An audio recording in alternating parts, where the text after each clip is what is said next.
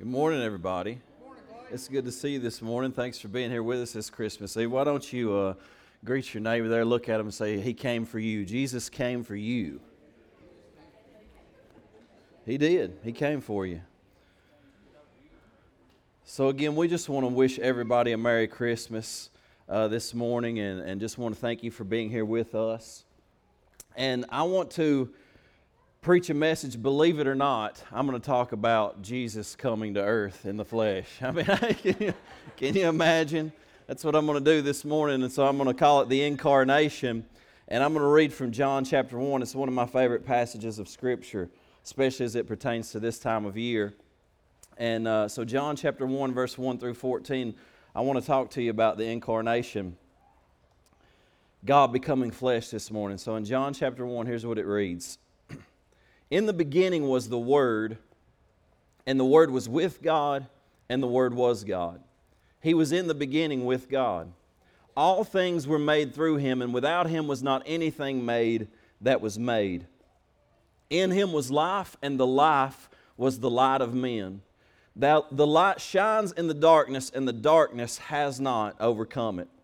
There was a man sent from God whose name was John. He came as a witness to bear witness about the light, that all might believe through him. He was not the light, but came to bear witness about the light. The true light, which gives light to everyone, was coming into the world. He was in the world, and the world was made through him, yet the world did not know him. He came to his own, and his own people did not receive him. But to all who did receive him, who believed in his name, he gave the right to become children of God, who were born not of blood, nor of the will of flesh, nor of the will of man, but of God.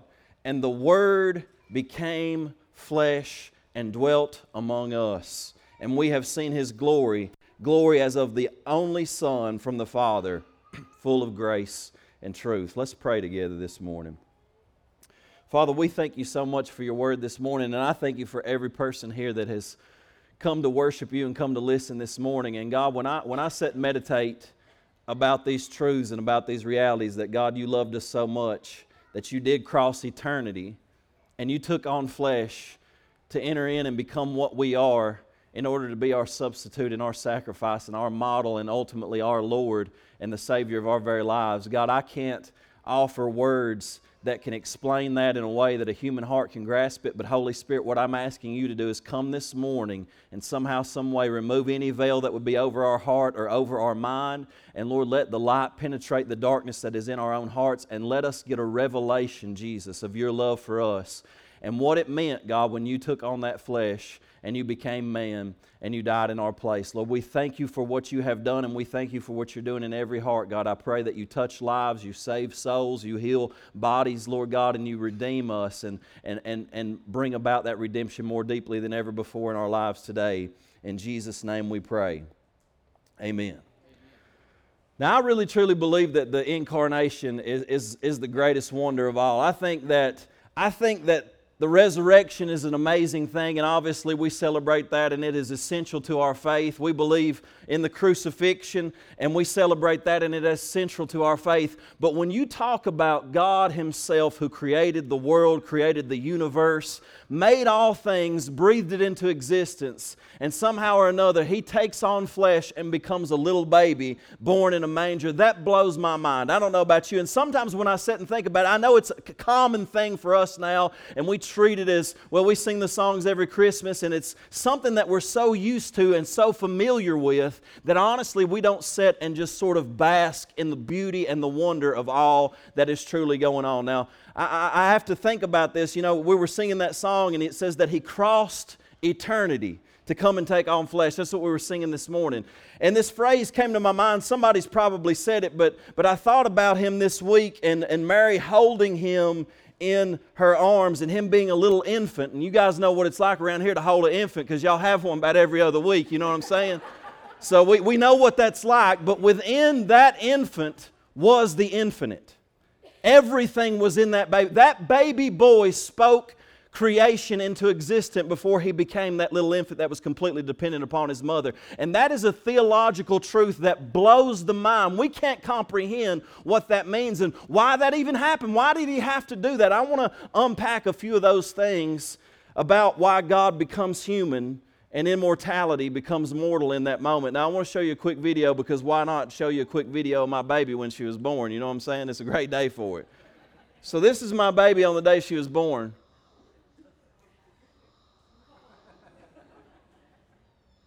You hear that grunt?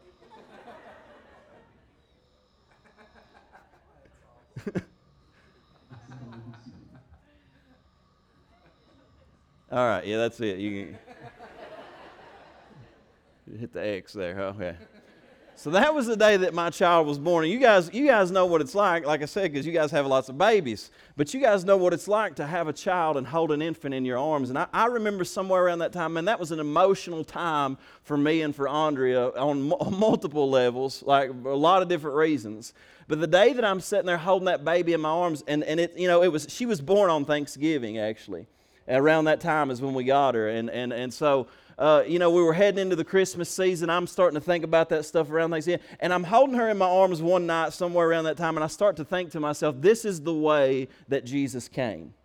This is the way that God showed up.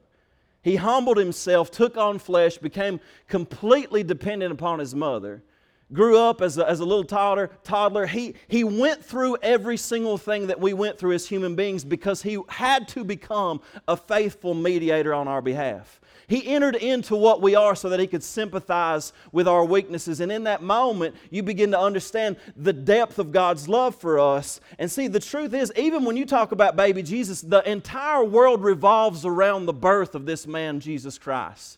We split time, AD and BC, based on the birth of this one man, because he has changed everything for us. Now, when you talk about like superheroes, I don't know if you guys like superheroes. I kind of like them. You know, you got Wolverine. Like, it's cool when the dude gets shot with bullets and he heals and shoots the bullets back out of himself. Like, who wouldn't want that?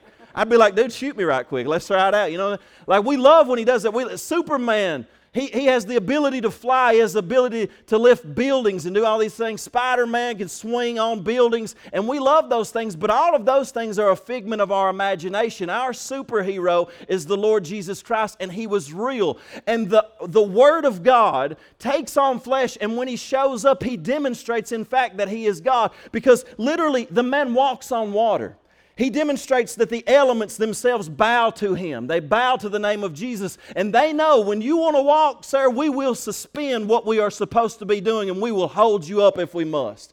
He speaks to storms under the power of the Holy Spirit and demonstrates that ultimately he is the creator of the world, and that this world has went out of order. It has entered into chaos. But guess what? I'm still over this thing, and one day I will declare a peace that brings an order to all things. And he calms the storms. He comes up on hungry people and thousands of people that need to eat, and he takes just a few loaves and a few fishes and he multiplies that and feeds thousands upon thousands. He shows up to every sick person that you can find and heals them, and when they can't get his attention well enough, they just touch the hem of his garment and they're healed from the power that flows out of him. And then he shows up and he's faced with death and one of his great friends, Lazarus, and he shows and demonstrates that even death cannot touch him because he is the resurrection and the life. And then he himself enters into death and busts it open from the inside. This is the best superhero that I could ever imagine, and we need to give him the glory due his name. You can't make a Marvel movie that good. You can't do it, but see, he is real, and this is what we believe as Christians. This is what we confess as our faith. He demonstrates that truly he is God in the flesh. Now, John writes this, and you know, you write these things, and you can skim through some Bible verses, but when he says this in the beginning was the Word, and the Word was God, the Word was with God, the same was in the beginning with God. He goes down a little bit, and then he says, and the Word became flesh and dwelt among us. He uses a word that honestly is not the word that you would use there if you were just going to say the word or the written word necessarily or anything like that. He uses a word that has deep meaning, especially in the Greek language, and it's logos. And I don't know if you've ever heard it before, but he says, in the beginning was the logos. Now, here's what you have to understand is that the Jewish people knew what that word meant because they were now speaking Greek, especially in Jesus' day. But see, they were people of the Word. What they believed about God was so centered around His Word because they believed that through God's Word, He created all things. And so now, through the prophets, God spoke to His people through His Word, and they would write the Word of God down on stone tablets, or they would write the Word of God down on parchments. And the Word of God didn't just speak creation into existence, but the Word of God came to you and to I to give us meaning, to give us purpose, to give us understanding, to know how to live, to know how to move and go about life and understand who we are and who God is. And so they wrote it, but when they would write the Word of God on parchment, they would have to go and cleanse their hands and then come and write it and then go cleanse their hands once again because the Word of God was so pure to them. It was central. So when he uses this word, the Word was in the beginning with God, Jewish people say, well, yeah, amen, we believe that, man. We follow the Word of God. But see, during that time, you also had Greek-speaking Hellenists who believed in philosophy, right? And there were all these philosophers. One person actually said that if the law of God led the Jewish people to Christ, then philosophy leads the Greek people to Christ. Because hundreds of years before Jesus, they believed in the Logos too. A guy named Heraclitus and some other philosophers, they said, you know what, somewhere out there, we don't know what it is. It's some kind of a force. It's the Logos. It's the unmoved mover. There is a principle outside of us, beyond creation, that has ordered all things and put all things in balance. And it's the reason all things are held together and the reason that there is wisdom and the reason you have some people that are foolish and some people that are wise, because some people are tapping into that Logos and they're seeing around the world and seeing all these things that there's some power out there that we don't know, and ultimately they believe that probably you can't know it. You can't know this power that's out there that created the universe, that put things into existence. You know what John says? John shows up and says, you know what, Hebrew people, you're right. In the beginning was the Word. The Word was with God, and the Word did create all things. And they said, amen. We say amen to that. Amen. Then he says to the philosophers, he said, in the beginning, yes, it was the Logos. There was a mover, but this mover was not an unmoved mover, because this mover ends up becoming moved by the feelings of your weaknesses and your sin and your pain. And he is compassionate and he feels for you. And he says this mover isn't just somewhere out there in space as a divine principle that orders things. This mover you can actually know in a personal relationship, because one day in history he took on flesh and dwelt among us, and we beheld his glory, and his name is Jesus Christ. So he's laying something out that's very important and very deep here, because he's pointing back and he's pulling through all the philosophies of time and saying, look, you guys have had all these philosophies. You've been looking for gods. You've been looking for it. But here's what I want you to understand. Even the Jewish people only got glimpses of God. Through the Word of God, they got glimpses of God. They had relationship with God. But even Moses just saw his back parts as he passed by. But he said, when you see Jesus Christ, you see the fullness of God.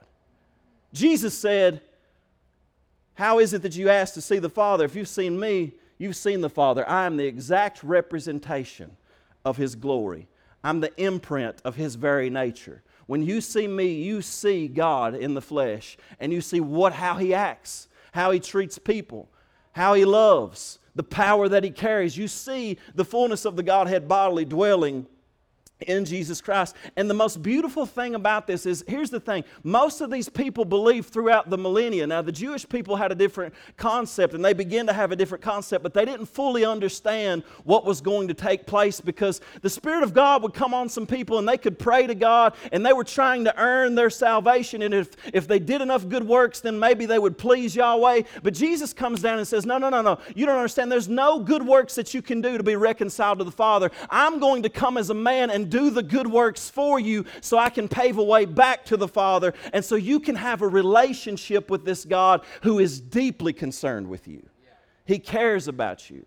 He's not an unmoved mover just out there causing things to happen. He sees a world in which He created free will. And yes, it has gone haywire because there are powers of darkness and there is free will and there is choice at play that has caused things to run amok and sin that has contaminated the world. But He loved us so much that He sent His Son Jesus on a rescue mission. And see, it says that the darkness was there in the beginning, but the light shined in that darkness, and that darkness did not overcome it. Now, if we go through this, I want to give you just a few things here that the Logos was according to John. According to John, the Word of God, or the Logos, is eternal with no beginning and no end. Jesus didn't show up as a baby and that was the first time He existed. No, He existed with no beginning before He showed up as a baby. The Logos has always been with God, face to face with the Father as an equal in relationship. And the Logos is a person distinct from yet equal to God, but he also says that the Logos is the Creator, and therefore He is eternal, self-existent, and all-powerful. But finally, that one who is self-existent and all-powerful took on flesh and became fully human. Now this is interesting because a lot of people will say, well, you know, Jesus, He's way less human than we are because we're human and we're broken and we're flawed. No, I've always argued that Jesus is far more human than we are. Because of sin, we are less human than we are supposed to be. Amen. And so when we look at Jesus, we're looking at what it truly means to be human according to God's design. That's what it is supposed to be. This is what it's supposed to look like. When He sends Jesus, He says, this is what I intended. I intended for you to grow free from sin, always increasing in the glory of God, so that every day that you lived, when you had a relationship with me, you would look more like me every single day. But sin came in and marred that. And rather than reflecting heaven, we started slowly to reflect hell. We started to reflect the powers of darkness. We start to reflect the demonic powers rather than the power of the Holy Spirit.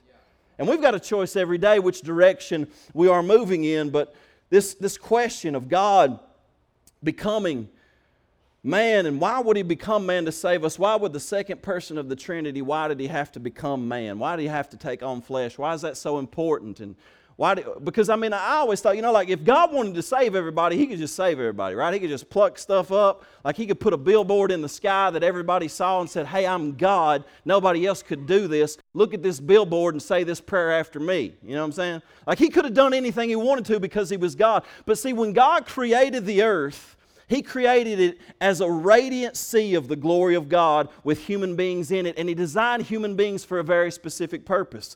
They were created in His likeness and in His image. And they were designed specifically for communion with Him in the garden. That's what He wanted. He wanted a relationship from the beginning.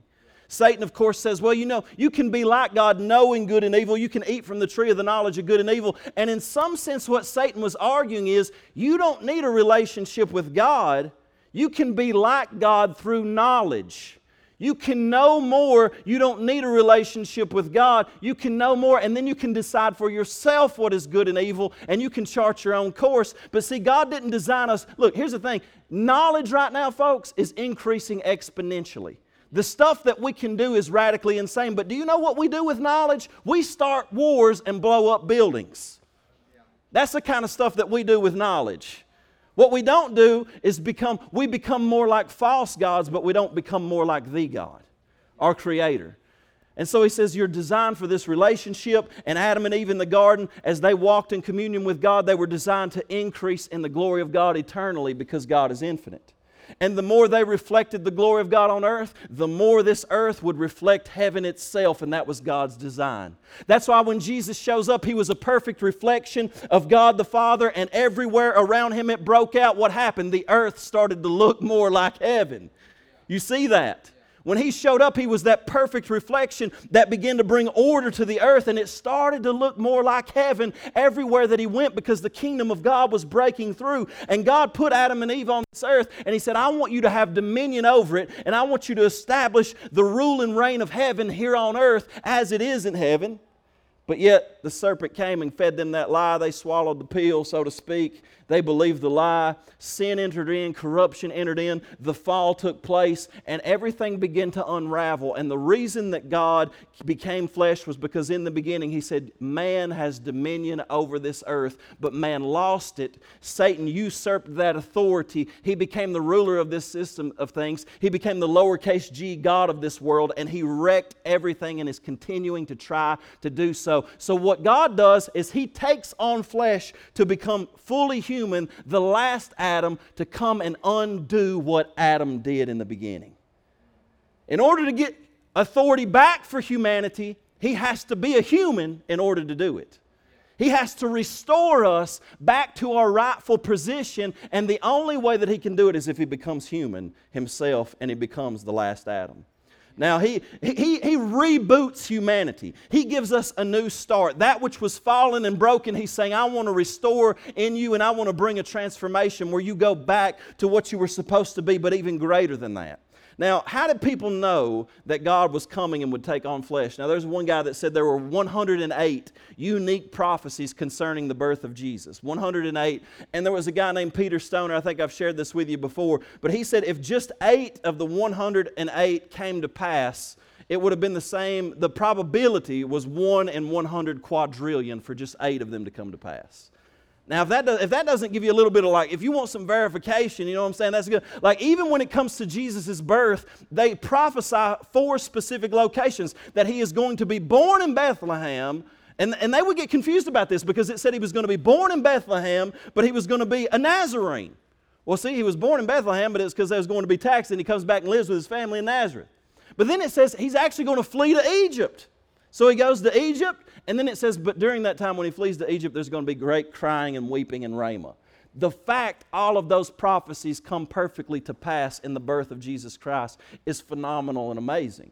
And you see these prophecies throughout Scripture that this was going to happen. We didn't always understand it, but we knew it was going to happen even from the very beginning, because around 4000 BC, when Moses wrote Genesis 3:15, after Adam and Eve sinned, it says, I will put enmity. God says this to the serpent, or Satan, the leader of the power of darkness, so to speak. He says, I will put enmity between you and the woman, and between your offspring and her offspring.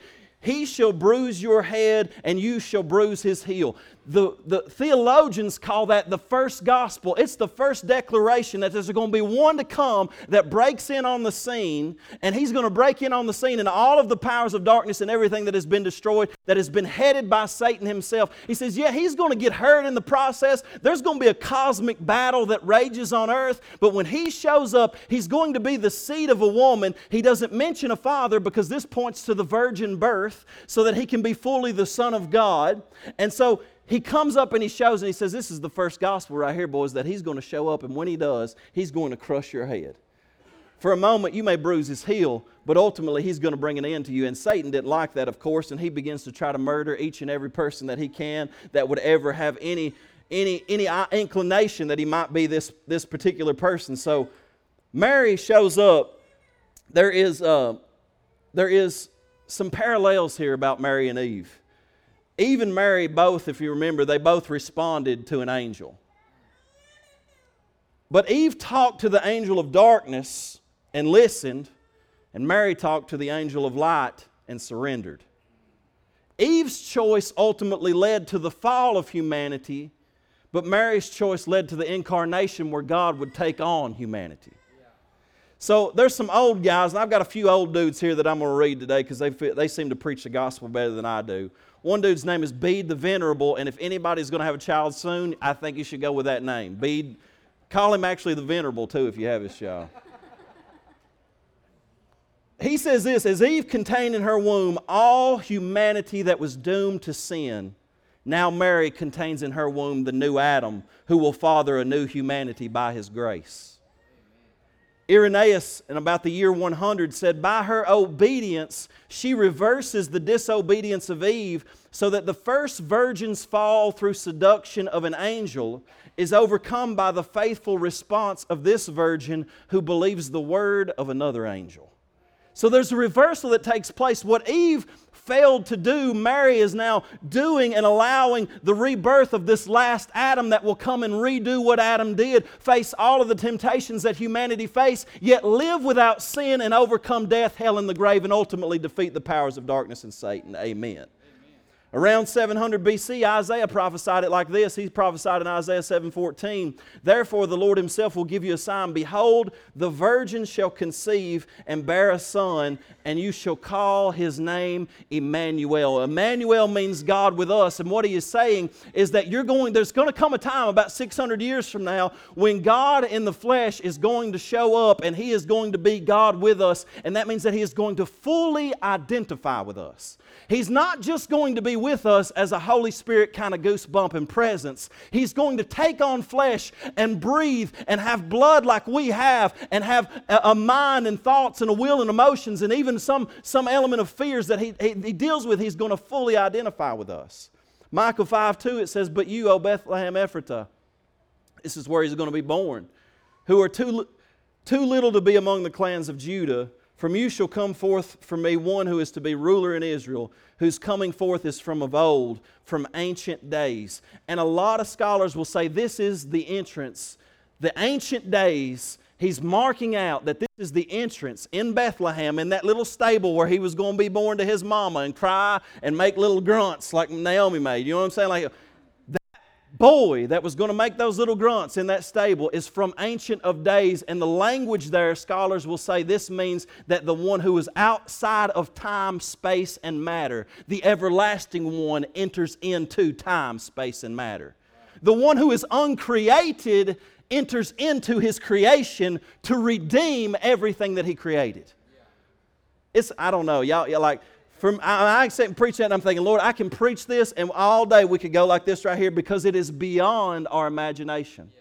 And I hope that somehow you can sit and linger on it and allow the Holy Spirit to saturate you in this tomorrow. Out of you open some presents and do all of that, you begin to think about God coming on a rescue mission and taking on flesh for you. See, he was not less human than we are. He was more human than we are. He took on the full human experience. Number one, Jesus had a real body. He was conceived in his mother's womb by the Holy Spirit. Jesus, get this, he grew weary at times. He got aggravated with his disciples. Somebody amen me. He became tired. He had to rest. He needed to take a power nap on occasion. He got hungry. He took on a reasonable soul and a human psychology because the Scripture says that he grew in wisdom. He became obedient through the things that he suffered. And it even says that his human mind had limitations. He became fully dependent on the Holy Spirit. He became fully dependent on what he did know being revealed to him by the Father through the power of the Holy Spirit. Wow. Even though he was God in the flesh from eternity. He takes on this and he cried aloud, he wept. He was sorrowful. He felt pain. He bled. He felt joy. He rejoiced. He felt love and compassion. When he looked at somebody that was broken, it moved his heart. When he looks at you and I, he smiles. It breaks his heart. When you go through difficulties, he feels what you feel, and you need to understand that. One time he cried out, dealing with pressure. He said, "Father, not my will, but your will be done." He felt that human wrestling of what it's like to go through suffering and not want to, but ultimately come to a place where you say, "You know what, God? As difficult as it is, I want to do your will." He wrestled with that because he was fully human. He humbly and lovingly identified with the frailty of our humanity in order to become a faithful high priest to us. But why was the incarnation necessary? Number one, the incarnation was necessary because he had to represent us in obedience, like I said, by becoming the last Adam. See, I love that every time I fall short. Now, this is just me. This is like a Christian thing because a lot of times we think about Christianity as I'm supposed to do as much good things for God as I can so that God is pleased with me. Now, listen, let me tell you something. When God saves your soul, He changes you. And He produces good works in you. But I'm going to tell you, I'm going to be the first to tell you that sometimes I fall short. Sometimes I mess up. You ain't going to believe this. Sometimes I sin. And when I do, I sit and it makes me want to worship God all the more, because I can't be fully obedient to God, but He came and was fully obedient in my place, so that when I fall short, I can give glory to the one who fully obeyed in my place and surrender my will in Him and say, Lord, you need to fill me here. See, I also had to become my substitute sacrifice, and I believe I don't have time to unpack everything that's going on there, but you know that Jesus became the sacrifice to end all sacrifices. The pagan religions desired bloods, the false gods desired blood, and ultimately God sets this up, and we see that we were offering blood throughout the millennial, but see, when Jesus dies on the cross, He sheds His blood so that there would never have to be another shed drop of blood for any kind of religious ceremony or practice.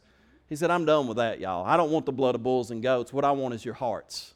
I want you to understand what my heart is. And He became our substitute sacrifice because you and I deserve death. The wages of sin is death. But He didn't deserve death because He was sinless, yet He entered into death on our behalf so that we could be set free from the power of death. Amen. He became human being to become our high priest and mediator. And what this means, you know, this means that you've got somebody standing in the gap. This God is not a philosophical God who doesn't care about you or is just out there in space like doing stuff and causing things to happen. No, He sees His world as broken and He weeps over it. And He plans to come back and finalize fixing all things, but right now He's seated at the right hand of God the Father, interceding for you. But see, because He took on flesh and blood, it says that we don't have a high priest that cannot sympathize with our weaknesses. He was tempted in all points like we are, yet was without sin. And because He went through what you're going through, He sympathizes with your weaknesses, and He says, you don't have to feel bad when you're struggling. You can come boldly to the throne of grace to obtain mercy and grace to help you in time of need. This is how much God loves you. He came to be our example in life. He doesn't just save us, but He came to show us this is what it looks like to be a human being in right relationship with God the Father, filled with the power of the Spirit.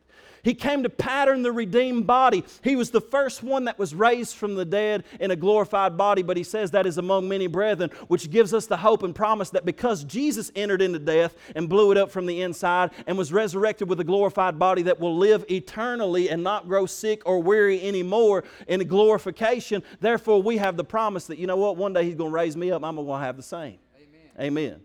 I'll dunk a basketball without end.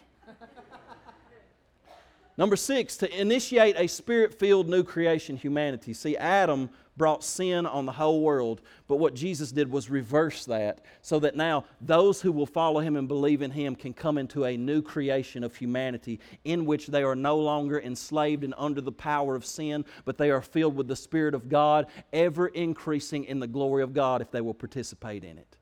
If they will participate in it. So here's the thing. What is the difference that the incarnation actually makes in my life? Because you've got to understand this. Number one, an incarnational life crosses barriers. So just like we sang in that song, He crossed eternity. The King of glory, who was eternally existent with God the Father and God the Spirit throughout eternity in glory. And you know, sometimes we believe the lie of the devil. Some people will say things like, I said this I think even last week, like, you know, I kind of want the Lord to hold off on coming back. I've got some things I want to do here. That presupposes that somehow where God is and what heaven is and how it exists and what eternity is going to look like is somehow more boring than what you're going through. And that is the most ridiculous and absurd thought that you have ever had, my friend. And I say that with all love and grace. I'm serious. This is like a shadow and a veil, and it is torment in comparison to what God is going to do when He gives you a glorified body and He sets all things right and He establishes righteousness and heaven and earth become one. This pales in comparison. But it crosses barriers.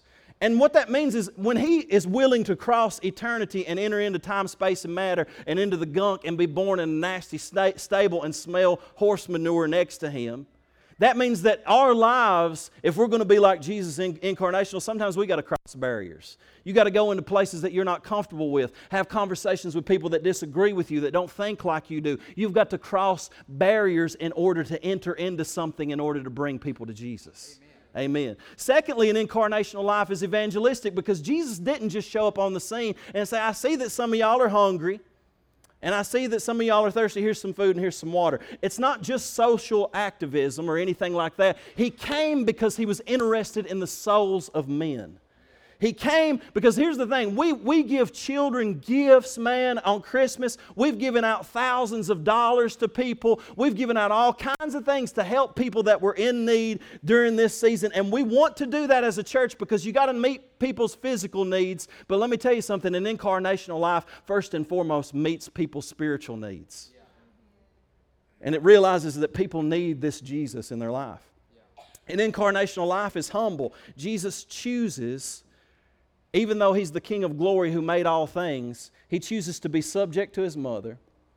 He chooses to live a humble life with little money. He's not looking for upward mobility. He's not trying to amass wealth and riches. He's not trying to figure out how much he can gain in this world. He's not looking for any of those things. He's a lowly carpenter who lives a humble life for about 33 years, and then He dies in our place, even though He created us. It's a humble life. An incarnational life is devoted to the church. Jesus died, get this folks, for the church. I know it's a very popular thing to bash the church in our world at a constant rate and pick out all of its flaws, but do you know this, that Jesus died for the church when He knew it was messed up? He died to birth the church because He realized that these people are really struggling and they're weak, but if they will surrender to me and allow me to work in their lives, I can change them. And I believe that this church, the Church of Jesus Christ, can actually be the hope of salvation for the world. And so through service, through dedication, you dedicate yourself not just to a building or a program, but you dedicate yourself to the life of the people of God.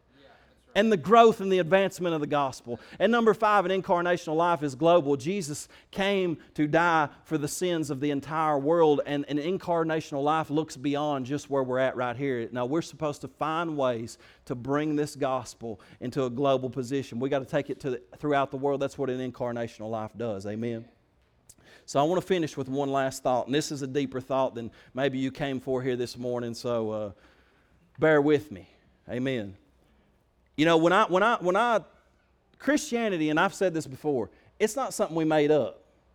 It's not something we get to make up. I don't get to come up to you on Sunday and say, well, you know, I kind of feel like maybe the Lord is saying this, and there's changed things. It's something that's been handed to us. It's been passed down through the millennia by men who have known the Word of God, taught the Word of God, understood the Word of God, and we have received it as an inheritance. It's gifted to us in a sense. And so when I study Christianity, I like to know what the dudes in the year 100 said. You know what I mean? I read you a quote from a dude named Irenaeus a little bit ago. Well, John, who wrote John chapter 1 that we just read, he had a disciple named Polycarp, which is another great name if you're having children. And Polycarp got with this dude named Irenaeus, and so John was the grandfather of Irenaeus, who I quoted you just a moment ago. But there's other guys, like Athanasius made this statement, and he was talking about the purpose of salvation, and he came up with this big word called theosis. And really it's just a big Greek weird word that means to become like God. To become like God. Now he made this statement, and when you first hear this statement, you're going to be like, that's a weird statement, I don't know if I like it, Clay. But he said that God became man so that man might become God. Now I want you to understand this, because don't get it twisted. He did not mean that you will actually be God. You cannot be God, nor will you ever be God. You are not divine in essence. You are a created being. But that's not what he's saying, because that's a translation. And what he's essentially saying is that God became man so that ultimately you could become a participant and a partaker in the divine nature. The same way that Jesus took on flesh and became part of humanity in a sense, you can now take on measures of His divinity and partake of His divine nature. Say, well, where's that at in the Bible, Clay? Well, it's actually in 2 Peter 1, verse 3 and 4. It says, His divine power has granted to us all things that pertain to life and godliness through the knowledge of Him who called us to His own glory and excellence, by which He has granted to us His precious and very great promises. Notice this. So that through them you may become partakers of the divine nature. So that through the Word of God you may become participants in the divine nature. We are invited by grace to become what Jesus is in nature. You understand? We are invited by grace to become what Jesus is by nature. So by grace, God is saying, look, you can come and you can begin to participate in the life of God because Jesus has taken on flesh. Now you can begin to participate in His divine nature. He has merged the two so that we can enter into relationship. And get this, y'all don't really understand this. You've never really thought about it. We believe that, guess what? The Holy Spirit lives inside of believers, right? And He's working to transform us into the image of Christ. Who is the Holy Spirit? He's God. I don't know if that settles with you or not. God lives on the inside of Christian believers. So, one of the reasons, though, that I think that we wrestle with this statement is because salvation has been cheapened. We kind of cheapened salvation to like heaven and hell minimalism. And if you look throughout history, I can promise you this, that if you study church history, they did not teach salvation as, come up and say this prayer, and when you say this prayer, you won't have to go to hell when you die, and you can go to heaven. Now, I'm fine with that. There's an element to it that, hey, yes, you can respond to Jesus by faith, and you don't go to hell when you die, you go to heaven. Praise God for that. But see, if that is what salvation is, that doesn't actually save you. That saves your destiny. That saves your eternal dwelling place. But it actually does nothing to you. It just punches you a ticket to heaven. And I don't want to just have a ticket to heaven because that's not all that Jesus promised me. He promised me an inheritance in the kingdom of God. He promised me to make me more like Him. He promised to do an internal transformation in my life in the here and now that will culminate in the end. It's not just a ticket where I get to go to heaven when I die. I get to become like the one who made me. That's the fullness of salvation, and they believe that. But see, we've reduced it to a transaction rather than an ongoing transformation. And I believe that we do people damage when we say to them, hey, come up and say this prayer, you're saved, and we never encourage them, hey, the Holy Spirit now wants to begin to do a work in your life. He wants to transform you to be different. Because there's so many people in our community. You go to anybody out here. I've literally sat down with men that are shooting heroin, literally, and share the gospel with them, and them say, well, man, we're saved. To which I say, from what? From what has God saved you? He took on flesh to redeem you in such a way that you wouldn't have to put a needle in your arm any longer. Yeah. That you could see this temple as a dwelling place of God Himself.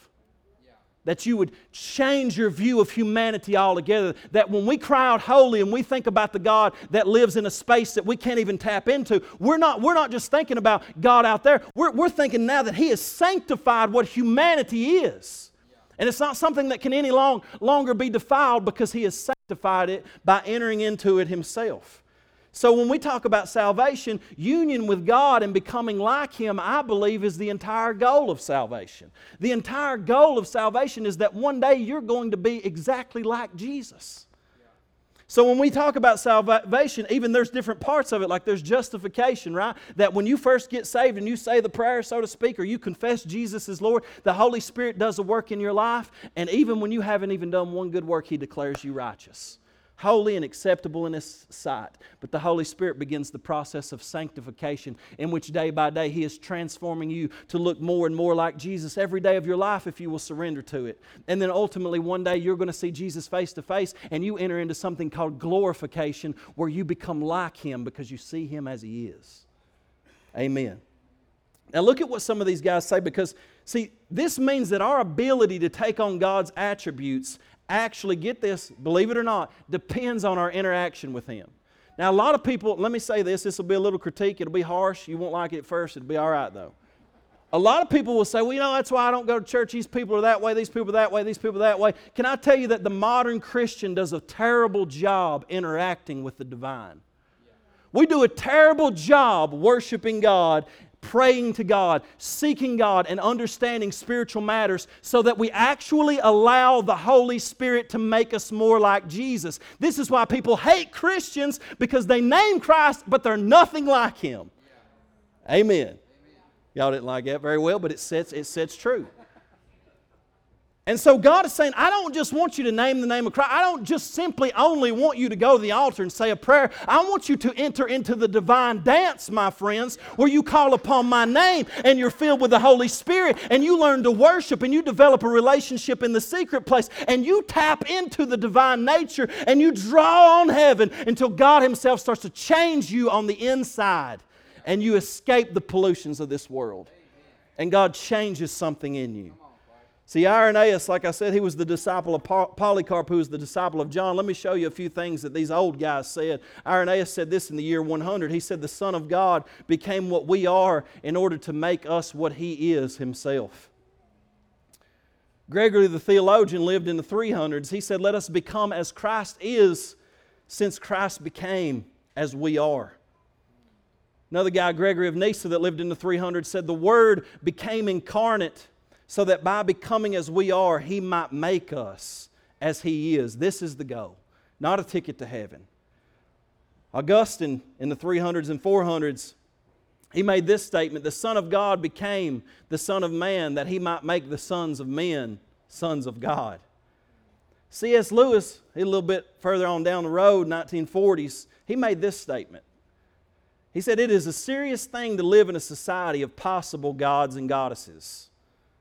And what he means by that is that possible people who could reflect the image of God in such a way that you see God in them. He said it's a serious thing to remember that the dullest, most uninteresting person you can talk to may one day be a creature which, if you saw it now, you would be strongly tempted to worship. Or else a horror and a corruption such as you now meet, if at all, only in a nightmare. All day long we're in some degree helping each other to one or the other of these destinations. He says this, there are no ordinary people. Because every human being was created in the likeness and image of God, and at this particular time, every human being is either participating with light or darkness.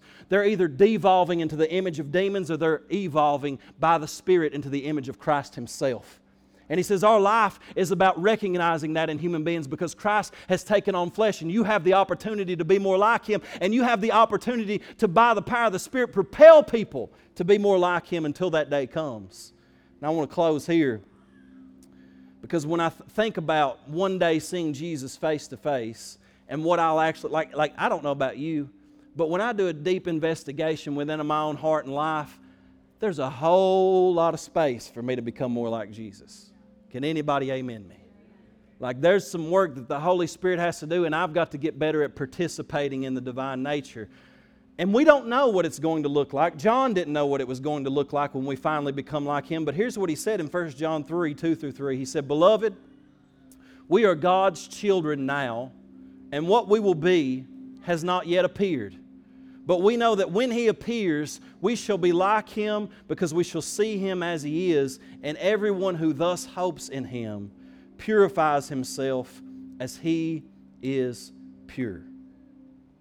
He says, now we're God's children. You know, somebody come up to you, you got a little baby. You look at baby Jesus, it says as she was looking at Him, she knew the promises of God of what He might be, but she didn't really know what that was going to look like. She pondered these things in her heart. Somebody will come up to your baby, you know, you look at Naomi, you think, well, what's she going to be when she grows up? It's not yet appeared, has it? We are in an infantile state, so to speak, of our spiritual growth, where we're trying to become more like Jesus, but we're just little babies pooping all over ourselves. Amen. It's a great way to end a sermon. That's where we're at spiritually. Relying on the Holy Spirit to do a work in us, crying out, God, make us grow, help us to develop into the image of Christ. Because it does not yet appear what we shall be, but we do know that when He finally returns, He came the first time, and it was prophesied 108 times, and He fulfilled every last one of those prophecies. There's even more prophecy concerning His return the second time, and He says, we don't know yet, it does not yet appear what we shall be, but we know that when He returns, we're going to be like Him because we will see Him as He is. And He says everybody who has this actual hope in Him purifies themselves even as He is pure. This means that, guess what? We begin to take intentional steps to participate in the divine nature and say, God, I want You to change me. I want You to make me more like Jesus. He took on flesh so I could become more like Him. He became like me so that I could be more like Him through the power of the Spirit. And this is what He's drawing us into. John 1:12, it says, "But to all who did receive Him, who believed in His name, He gave the right to become the children of God." This is what Jesus has made possible. You can be a child of God. You can inherit all things. So I want you to consider that for a moment. I want you to bow your heads, and I want you to respond to the Lord where you are at in your seat. And here's the thing. I do believe that salvation can begin with a simple prayer. I believe that when the Holy Spirit is drawing someone, that they can respond in faith and they can repent of their sins and they can say, "Lord, I don't really know. I don't understand everything that's going on, but I do believe in who you are. And I might have some doubts here, I might have some doubts there, but in faith I'm taking a step and I'm going to say, you know what, Lord, I confess my sins to you. I ask for forgiveness. And I believe that you came, God in the flesh, that you died on the cross for my sins, that you defeated death and was raised again on the third day. I believe that in my heart, and so I confess you as Lord." I believe that's a perfect starting point for any person to begin. And I would ask you, if the Holy Spirit is drawing you to right now, begin in that spot with God. Begin in that spot with God. I'm not even going to ask you to raise your hand this morning. I'm not going to ask you to come forward. I want you to do that with the Lord and see, because if God does that work in your heart, you're going to respond to it.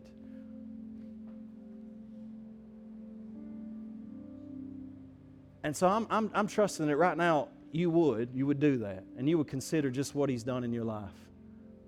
And so, Lord, I bless each person. Holy Spirit, I pray that you would reveal to us this truth that I've poorly preached about, but God, it's still a reality nonetheless, and somehow we would see it in our hearts and our minds, and that at the end of it all, we would see your great love for us, that while we were still sinners, Lord Jesus, you took on flesh and blood so that you could die in our place so that we could find salvation and be saved. But it doesn't stop there, Lord God. You intend on changing us into your very image. So, Holy Spirit, we pray that you do that by the power of the Spirit in our lives this morning. Amen, amen. I want you to stand to your feet. We're going to close like this. We're going to receive communion. They're going to come up and play one song. And don't get fearful about the whole communion thing. I know some of you, people get hasty, they get scared. Take your time with this. We got plenty of time. Consider what this is about. This is the Lord's table. It's not the church's table. This is the Lord's table, and He's saying, in some sense, this is the reason that we partake of communion, because we are partaking of Christ Himself. And there's something about the reality of this, that when we bless the bread and we bless the cup, the broken body of our Lord Jesus Christ and His shed blood for our sins, that when you receive that by faith, there's something that happens. We don't understand what it is. It's a mystery, the same way that the Incarnation is. But I want you to receive it in faith. If you've not given your life to Jesus and you choose to refrain, that's perfectly fine. But today, if you choose and you say, I want to follow Jesus, I want to know Him, this table is open to you. Jesus opens His arm to anybody who will receive Him, and He says He gives them the right to become children of God. So I want you to take a moment as you're walking, as you're coming forward, to meditate on who Christ is, on the fact that He came for you, that you're surrendering your sin to Him, your life to Him, and the body of our Lord was broken for you on that cross, and His blood was shed so that you could be completely forgiven and have eternal life and the hope of that glorified body in the life to come. So this is a blessing that He offers you. Before we do this, I want to do just a couple of things. Number one, I want us to make a confession of faith. This isn't something that we do regularly, but I want us to confess the Nicene Creed together. If you would put that up there for me, please. And yeah, thank you. So just like we did this morning, I want us to confess our faith together. So let's just work through this, if you would begin with me. We believe in one God, the Father, the Almighty, maker of heaven and earth, of all that is seen and unseen. We believe in one Lord, Jesus Christ, the only Son of God, eternally begotten of the Father, God from God, light from light, true God from true God, begotten, not made, of one being with the Father. Through Him all things were made. For us and for our salvation, He came down from heaven, was incarnate of the Holy Spirit and the Virgin Mary, and became truly human. For our sake, He was crucified under Pontius Pilate. He suffered death and was buried. On the third day, He rose again in accordance with the Scriptures. He ascended into heaven and is seated at the right hand of the Father. He will come again in glory to judge the living and the dead, and His kingdom will have no end. We believe in the Holy Spirit, the Lord, the giver of life, who proceeds from the Father and the Son, who with the Father and the Son is worshiped and glorified, who has spoken through the prophets. We believe in one holy, universal, and apostolic church. We acknowledge one baptism for the forgiveness of sins. We look for the resurrection of the dead and the life of the world to come. Amen. Amen. Could you give the Lord a good hand clap of praise?